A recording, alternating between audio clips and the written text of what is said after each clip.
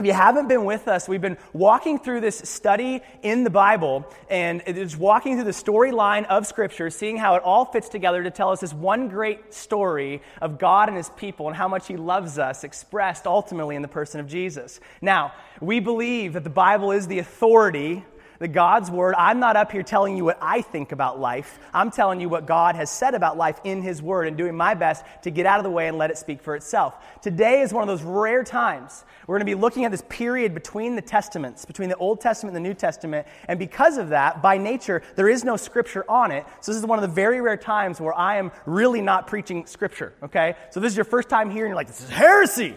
You didn't even open the Bible once. We're going to College Heights, right?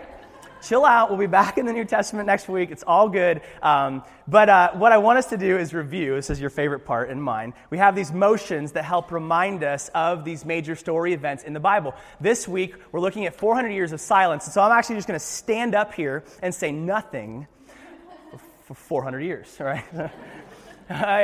No. So the motion for the silence is just simply going to be silence. Very straightforward, all right? So from the top, we've got God, creation, fall, promise, flood, tower, patriarchs, exodus, law, conquest, judges, kingdom, divided, exile, return, and silence. There you go. Excellent. Now, if you're like me and you got a background in showbiz, you'll know that in the theater, right? That's how you have to say it if you're in showbiz, and the little motion helps with pretentiousness. So in the first act, there's all these characters, these backdrops, and then the curtain falls, and then there's some shuffling behind the scenes. They have a curtain so you can't see what's going on. And then when the curtain comes back up for Act 2, all of a sudden, there's a new backdrop. Right? And then they have different wardrobes. There's different characters. And there's a change that's happened between the first act and the second act in the theater. Now,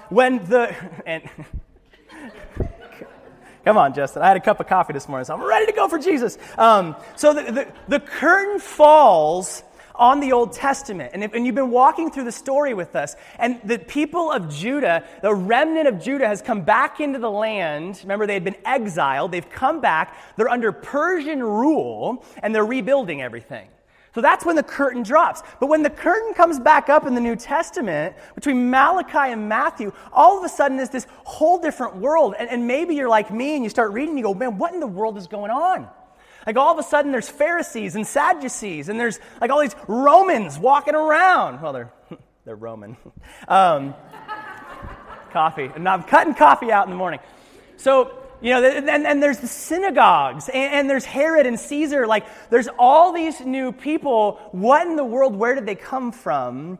And today's message is going to be a peek behind the curtain into these 400 years of silence. We're going to see these Pharisees frantically getting dressed, right? Mary getting her rouge touched up. Herod rehearsing his lines. Some diva sheep is getting dramatic, right? Settle down, you're an extra. Some important stuff is... This is the intro. Come on, buddy. Some important stuff is going down in this scene change. And if we're going to understand the New Testament properly, we need to know some of the context. What's going on when the curtain rises on the New Testament? Well, we see this 400 years of silence, and the reason that we call it that is this is a period of time between the return from exile and Jesus coming onto the scene that the Bible doesn't address. There's no history written by there's no prophecy, there's no word from God. Now, there are what we call the apocryphal writings. You can see that like in a Catholic Bible. There are 1st and 2nd Maccabees. There are historical accounts. A man named Josephus wrote some of the history. There's plenty of documentation on what went down, but there's nothing in what we call the biblical canon, the 66 books of the Bible that we recognize as divine inspiration from God that is written on this subject. So what happened? Well, you remember at the end of the Old Testament, there are two kingdoms. Remember, they're divided. And you've got the northern kingdom, Israel. They were taken away into exile by the nation of Assyria in 722 BC. And we said that tragically, they become known as the 10 lost tribes of Israel because they never are restored as a national entity. They are enslaved, dispersed throughout the world, never to return on the scene again as a kingdom. And that's true to this day.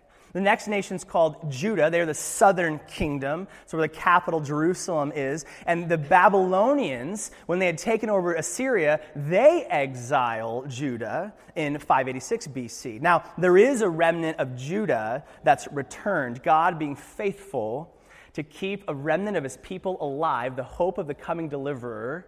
God is faithful to his promise, and so he keeps this remnant alive. He keeps the hope, his promises, alive. And if you've ever heard the term, we think about where does the word Jew come from? It just simply comes from the nation or the tribe of Judah. So we kind of see a shift in language from talking about like the Israelites to the Jews. It's not nationally necessarily a different group of people. It's just because at this point, as the Israelites, the northern kingdom's been dispersed, we're primarily referring to those from the southern kingdom, the Jews, all right? So what happens here is we enter into a time known as the time of the Gentiles. The Gentile just means non-Jew. So this is a period of time where Israel, as a national entity, really ceases from being a world power, which they were for most of the Old Testament. And now this time, and we believe until Jesus comes back and restores national Israel and becomes the king, really, of the whole world, this is a time where the Gentile powers are going to be ruling. Now, during the exile, Daniel, one of the prophets of God, we talked about the prophets last week, a spokesman of God. They're in Babylon, and the king of Babylon, Nebuchadnezzar, has this dream. And nobody can tell him what this dream means, and God gives Daniel the ability to tell him exactly what's going on. So he tells Nebi, he says, here's what's going down in your dream. And because he had this dream of this statue made of these different materials. And he says, these represent these world powers that are going to come onto the scene and rule. And so he breaks down this dream, and here's an actual picture of that statue. I can't believe we got this.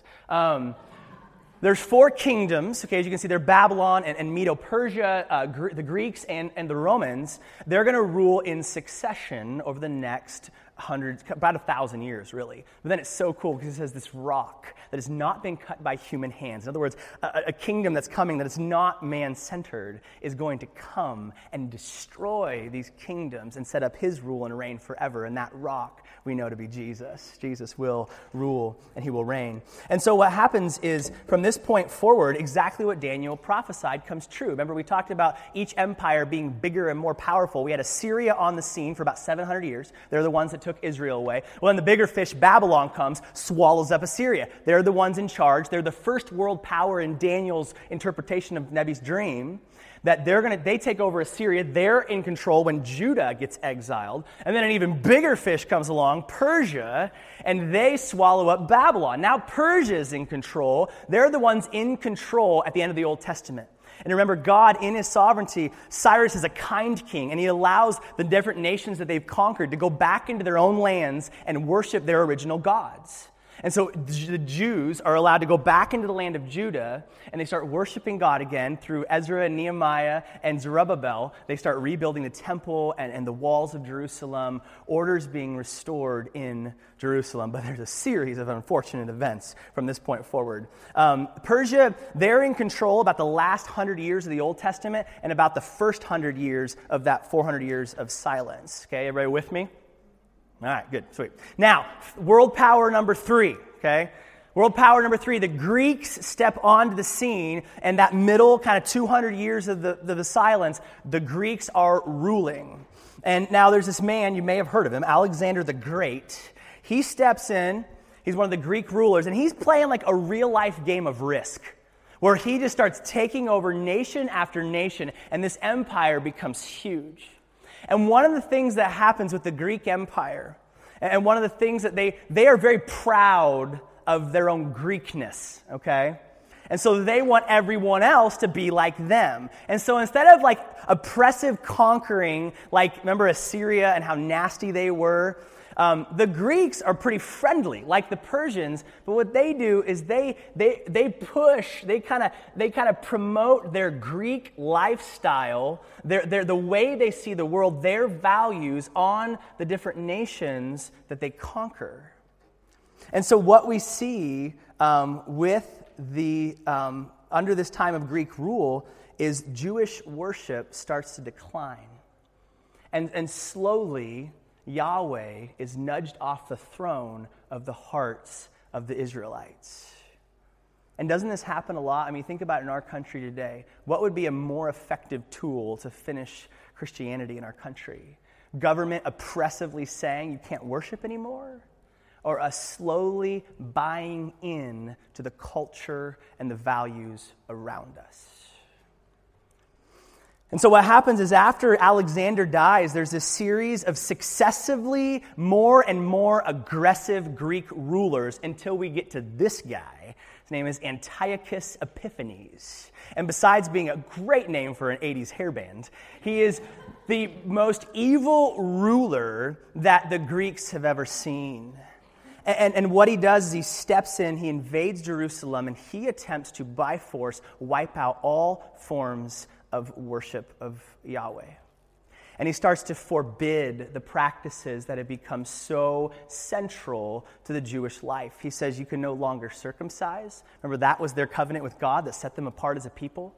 He says you can no longer sacrifice, or that's the way that they continue to look forward to Jesus. You can no longer celebrate your Sabbaths and your festivals. And he says anyone who disobeys these new rules will be put to death. But then the most tragic thing that he does comes on December 15th, 167 BC. He walks into the temple, the holy place where God meets man. And remember, there's all these laws of what the temple is supposed to look like and how the priests are supposed to come in and offer sacrifices just to walk into the temple. And he brings in this huge pig, which was the most unclean and heinous of all the animals, poor pig, in the Jewish belief system. He brings this pig in and sacrifices it on an altar in the temple. He makes the priests swallow the flesh of this pig. They make this broth out of the pig, and he just splatters it all over the temple. And then he walks into the Holy of Holies, the place where only the high priest once a year is supposed to enter. And if he doesn't enter properly, they have a rope tied around his ankle to pull him back out because he will die if he doesn't enter in that way at the right place in the right way. Antiochus comes marching into the Holy of Holies, and he sets up a statue of Jupiter on top of the mercy seat, the representative place where God meets with Israel, where he displays his Shekinah glory, and they make a mockery of it. We can't, in our culture today, conceive of something more horrific to happen to everything that we believe in. Many believe this is what is the first fulfillment of what's called the abomination of desolation. Now, these are prophecies, these things, people have different opinions on this, but basically, Daniel talked about this time, and we see this is probably the first of 3 times this has happened. In 70 AD, after Jesus has gone back to heaven, the Romans, they burn the temple to the ground, and then the ultimate fulfillment will be when the Antichrist comes in the end times and sets himself up to be worshipped in the temple and will kill anybody that doesn't worship him. This is why they call Antiochus the Antichrist of the Old Testament times. Now, then in 165, though, the Jews fight back. And there's this thing called the Maccabean revolt. And this guy named Judah Maccabee and his family, they band together. And it's sort of this like Cinco de Mayo moment, right? This sort of like rallying the troops, the David and Goliath. And they fight back against the man, and they take back over their land and the temple. And remember how it had been completely desecrated on December 25th. Does that date ring a bell? They cleanse the temple and they rededicate it to God. Now they have this festival of dedication. The Hebrew word for dedication is Hanukkah. Yeah, the Hanukkah. You got to get that right. Get the spit. Get it right. And so during this time, what happens is the story goes in Maccabees that they want to relight the menorah or the lampstand in the holy place, and they can only find this one little small jug of oil. And these jars are really only supposed to last for about a day. But they say that the oil burned for 8 days and 8 nights. And that's where we get the celebration of Hanukkah, for 8 crazy nights. If you get that reference, like me, you're not a good Christian. No. So the Jewish people, they're self-governed for about 100 years. Kind of toward the end of this period of silence, they actually reclaim the land, reclaim the temple. Things seem to be good, but then, again, a series of unfortunate events. The Greeks are overtaken by the Romans, and the Romans take over Judah. Now the fourth world power, the Roman Empire, sets up, really kind of becomes an official world power empire around 27 BC. Now, a couple of names you'll probably recognize. The first Caesar, or emperor, is Augustus Caesar. And he is the Caesar that's in control when the New Testament curtains rise. And then what they do is they kind of divide their kingdom into these little provinces. And every province has kind of this local puppet king that's overseeing that province. And you see this little one down there in the corner, that's Judea. That's kind of the Roman word for Judah. And there is a king who's placed in charge over the Judean province, and his name is Herod the Great, the king of Judea, when Jesus comes onto the scene. And you've read it, Luke 2. Augustus Caesar takes a census, right? Herod the Great, he's the one that's killing all the babies when Jesus is born. This is the world that God's chosen people are living in when the New Testament curtain rises and Jesus steps onto the scene. And this is not a fun world to live in. And you imagine if we're living in Soldotna and you've got another country oppressively ruling you, and there was this heavy taxation going on the people, or they're being ravaged of their possessions to give it to the Caesar, to give it to the Romans.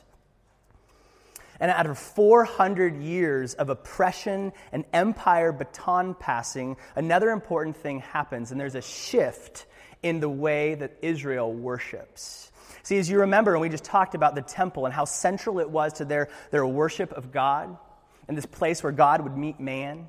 It's where Israel would come and worship him, and where they would sacrifice these animals, indicating death is the payment of sin, that this animal's dying in my place as they looked forward to the coming deliverer that would ultimately be their substitute for their sins. Everything in their life of worship centered around this temple. But sadly, when the Babylonians came and they exiled Judah, they also destroyed the temple. We see it destroyed several times in this process. And even more tragically, when the temple's rebuilt, the priests, they start moving away from their central job of leading the people into worship, of leading them in their sacrifices, and they get wrapped up into politics. And so this temple starts to be destroyed, not just physically, but also spiritually in its purpose of what God had originally intended. And so this new spiritual leadership arises. There's these men called scribes who scrupulously are copying God's word on scrolls. That's why they were called scribes. That's how they originated. They didn't have a Xerox back then, so it was a much more involved process. But these men, they kind of graduate from just being copiers of the law. They actually become teachers of the law. And what we see is this shift in Israel's mindset, the Jewish mindset, from temple worship to law teaching. Okay? And what part of what we see from this is a move away from this one temple to multiple, the word they used was synagogues. You might recognize that word from the New Testament. Jesus teaches in the synagogue. And these synagogues, the word synagogue, it means assembly, like to gather together, to assemble. And these synagogues become the center of Jewish life. Their religious life, intellectual. There's a lot of teaching that goes on. This is when the rabbis, which means teacher, comes on to the scene. And there's actually this really cool place where they are teaching God's word and learning God's word. Just life together is happening. But with this new synagogue, these two groups, these leaderships emerge. And you've probably recognized these names, the Pharisees and the Sadducees. There's also the Essenes, but they don't really jump onto the Essene very prominently. All right, we're here. So these two men, and you usually see them getting chewed out by Jesus, right? And he doesn't like either one of these parties very much. So let's talk about them for a second. The Pharisees, and this might actually surprise you, but they start out as pretty good guys. They have good intentions. And you remember when the Greeks were shoving their culture down Israel's throats, telling them this is how you should live? The Pharisees are this group of separatists. Think like the Jerusalem Tea Party. We're not going to take it. No, we ain't going to. No? All right. I really thought that was going to move into like a Disney musical, but all right, whatever. Spirit didn't move. These men, in fact, the word Pharisee means to separate. And so what they're saying is we are not going to compromise God's law, God's way of living with the Greek culture and the Greek way of living. And that's a good thing, right? They say we need to study and know and teach what God's word says so that we don't become like the culture around us. Now, there's some validity there, but where they start to veer off course is that in an effort to clarify and interpret God's word, they actually start to layer all these extra rules that were not God's original law around these laws, and it was called a midrash. Now, the midrash, which other than being something you would definitely want to get checked out by your local physician, it's this, and it wasn't even pronounced like that. So it's a group of sermons and sayings intended to clarify and interpret the law of Moses. So here's these 613 rules. Now, it's as if that wasn't enough. They say, we're going to kind of explain what these rules mean and how you carry them out. So you think about like the Sabbath day. Remember, the Sabbath day was set apart to worship God, to keep it holy. They were supposed to abstain from work, right? Set apart from the other 6 days when they did work. But here's what happened. They took this Sabbath day and they broke it into 39 categories. And they defined what work is and what work isn't. And then each of those categories had subcategories and like sub-subcategories. And where it got insane, like they would tell you literally, this is how many steps you can take before you've worked. 42, 43, lightning bolt, right? Or when you're writing, this is how many letters you can write, and then it becomes work. And they started to put this hedge around the law saying this is what it means to obey God's law. And over time, they completely lose the heart of what God had originally intended. Jesus said, how do we sum up the law? It's to love God and love his people. And they got so left of center of this, in an attempt to clarify what God had said, they became known for these outward actions and lost the inward spirit. They became proud and self-righteous. These men started looking around, walking around, going, look at how I'm keeping the law. Praying out loud so everybody could hear them, touting their law-keeping ways, strutting around town for everyone to see. Look at me. And here's the question. Man, how does my heart tend toward Pharisaical understanding of God's word? And oftentimes, and what the Pharisees were guilty of was adding to God's word. Here's what God said, and we're going to add to it, and we're going to treat what we've said the same way that we treat what God said.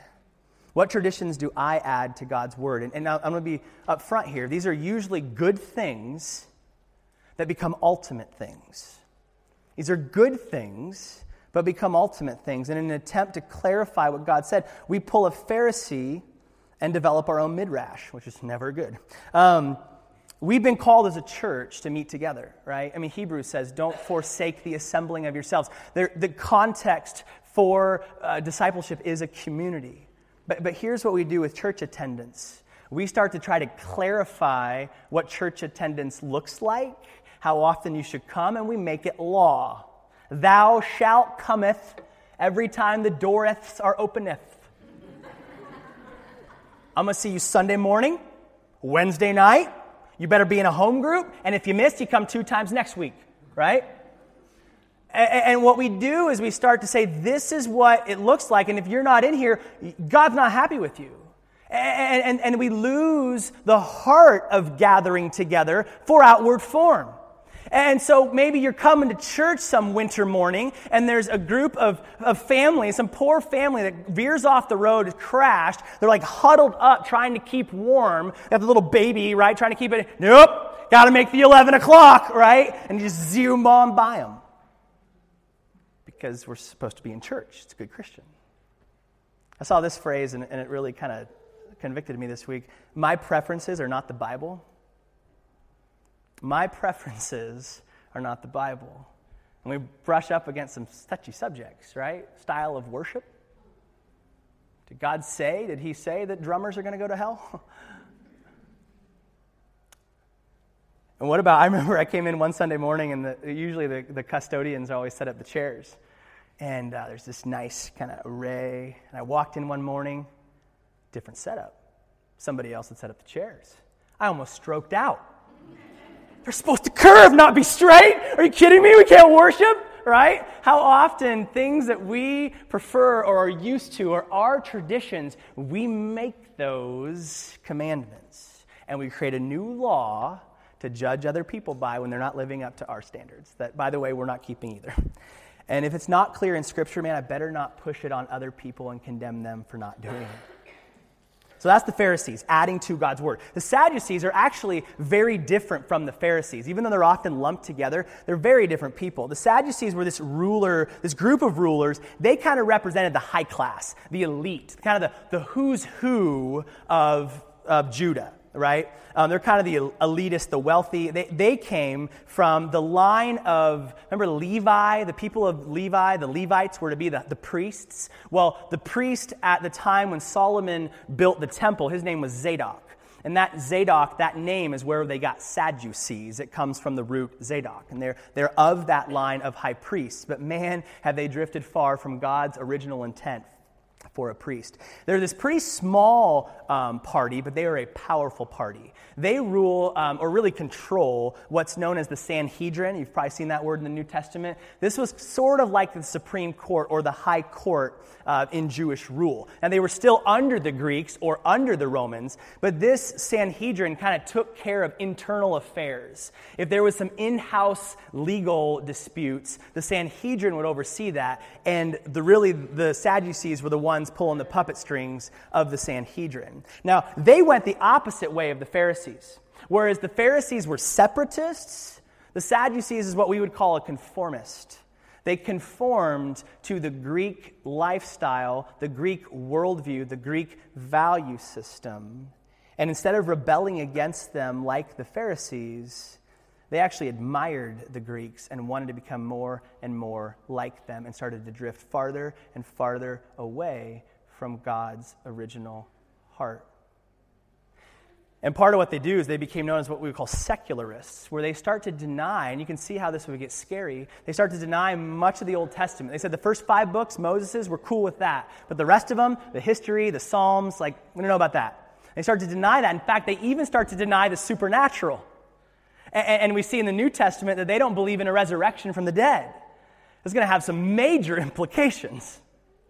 And so they move farther and farther away from God's word. And I think, man, today in the American church, probably there are more guilty of becoming a Sadducee than a Pharisee. Probably. Maybe not. I don't know. But what happens is we get sucked into the values and the culture around us. We claim we follow Jesus, but we're really following Uncle Sam. And I know this is kind of a tough weekend to bring that up, right? The Pharisees were adding to God's word, the Sadducees are taking away from God's word. We celebrate this weekend our independence. And man, I think we ought to celebrate that. But remember where our real home is, where our real citizenship lies. And my first allegiance is not to this country, it's to Jesus and to his kingdom. And what happens is our culture around us, we say we pursue life, liberty, and happiness. Now, any of those things in themselves are not inherently evil, but when they become an ultimate thing, they do. And here's the way I would say it. Now, how do I know if I'm following Jesus, if I'm a part of God's kingdom, or if I'm really chasing after the American dream? What is it that I most want from my own children? What would define success for my own child growing up? And if we're honest, a lot of times, man, I want them to get a good education, so they can have a good, successful career, have a white picket fence, have a nice family, retire early, have fun on the weekends, and yeah, be a good person, yeah, church attendance. But ultimately, my heart for them is to be safe and successful. and it's really capitalism with some Jesus sprinkles on top?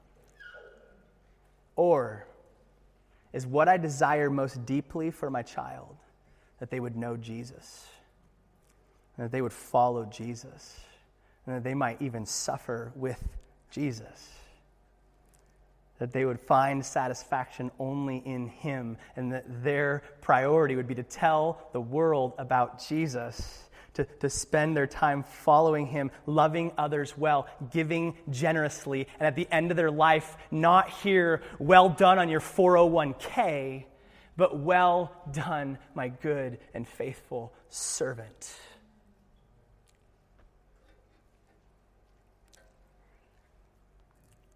So that's a peek behind the curtain. We've seen the actors, we've seen the backdrop changes before the New Testament curtain rises. And man, you think if you're Israel in this time, it's a hard thing. It's a hard thing to keep the faith. You've had all these monstrous empires pillaging you from without. You've got these corrupt leaders, the Pharisees and the Sadducees, defiling from within. Add to that their own sinful, faithless hearts that have been very well documented in the Old Testament. And it's bleak, man. It's bleak. But we need to remind our own faithless hearts that in the darkest of times, God is in control. And man, this is so cool. When Daniel is interpreting the dreams, before he gets into those world powers and the whole thing, this is how he opens it, in prayerful worship. Look at what he says to Nebuchadnezzar. He said, that praise the name of God forever and ever, for he has all wisdom and power. And then check this out. He controls the course of world events. He removes kings and sets up other kings. He gives wisdom to the wise and knowledge to the scholars. And I imagine that this truth, that God is in control, this would have been a very difficult thing any time for a Jew in the history that we just described to believe. Being exiled in Babylon, being ravaged by the Greeks and the Romans, watching their fellow citizens get murdered, their temple and everything they believed in being burnt to the ground. There's no prophecies. There are no godly leaders. God is silent.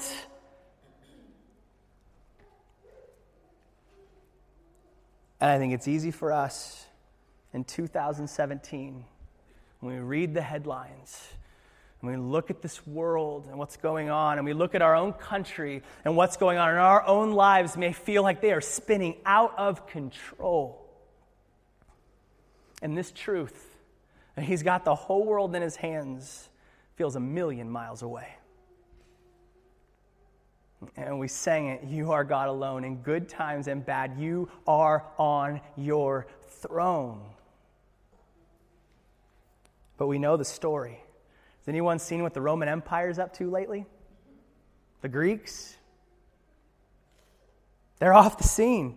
These world powers, they rise and fall, but God is faithful to his people, and he keeps this little light, this little flickering light, flame on the Jewish people. He preserves this remnant, and through these 400 years, he's faithful to keep his promise of the coming deliverer. And for 400 years, God may have been silent, but he was not absent. And you think, man, 400 years, how could you go that long? When you think about today, man, it's been 2,000 years since Jesus left to build me a mansion. And we may not have any new books of the Bible coming in. He may not be speaking audibly, but God is still in control, and he will be faithful to build his bride that he's coming back for. Will we watch and will we wait? At the end of the Old Testament, in Malachi, last book of the Old Testament, God says this, look, watch, wait, pay attention is what the Hebrew word meant. Look, I'm sending my messenger and he will prepare the way before me. He's talking about John the Baptist. Then the Lord you are seeking will suddenly come to his temple. What did we just talk about the temple? This has huge significance for them. The messenger of the covenant. What covenant? That new covenant we talked about last week. Not just keep the law, but I'm going to give you a new heart. We're going to get the life of Christ in us. He says this, the messenger of the covenant whom you look for so eagerly is surely coming, says the Lord of heaven's armies. Would the people of Israel believe that over the course of the next 400 years and everything they were going to go through? And you know what? In the last book of the New Testament, we have a very similar word. This is the second last verse in your Bible. He who is faithful, witness to all these things. This is Jesus. He says, yes, I'm coming soon. Amen. Come, Lord Jesus. The promised, long-awaited deliverer was coming. Would his people, Israel, be ready? We're going to find out next week. And for us today, the promised, long-awaited deliverer, he did come, and he died, and he rose again, and he's coming back. Will we, his people, watch and be ready? Let's pray. Father God, I can't imagine what your people were going through those 400 years with these empires controlling them and taxing them and murdering them and desecrating everything that they believed in. And these rulers that they could just not lean on, they could not trust, were actually leading them astray. Lord, the time must have been dark. But I praise you that there was a faithful remnant that kept hope alive by your grace and your power, and that Jesus came and he was everything that you said he was, that he came and fulfilled that new covenant, that we might have life. And now, Lord, you're calling out a people for your name. You've given us this awesome job to go and make disciples of Jesus, this deliverer. And now as we do this, it's easy to look at dark times and not believe that God is real, to not believe that Jesus did what he said he had done and that he's going to come back and do what he's promised to do. Oh, for the grace to trust you more. May we have eyes of faith to see beyond our circumstances and to know that no matter who's in the White House, no matter who seems to be controlling these world events, you are God alone. And you are faithful to your word, and Jesus is coming back. May we live in light of that. May we eagerly await his return and love people and tell them about the sweet Savior that could come back at any second. Maranatha, come Lord Jesus. It's in your sweet name that we pray. Amen.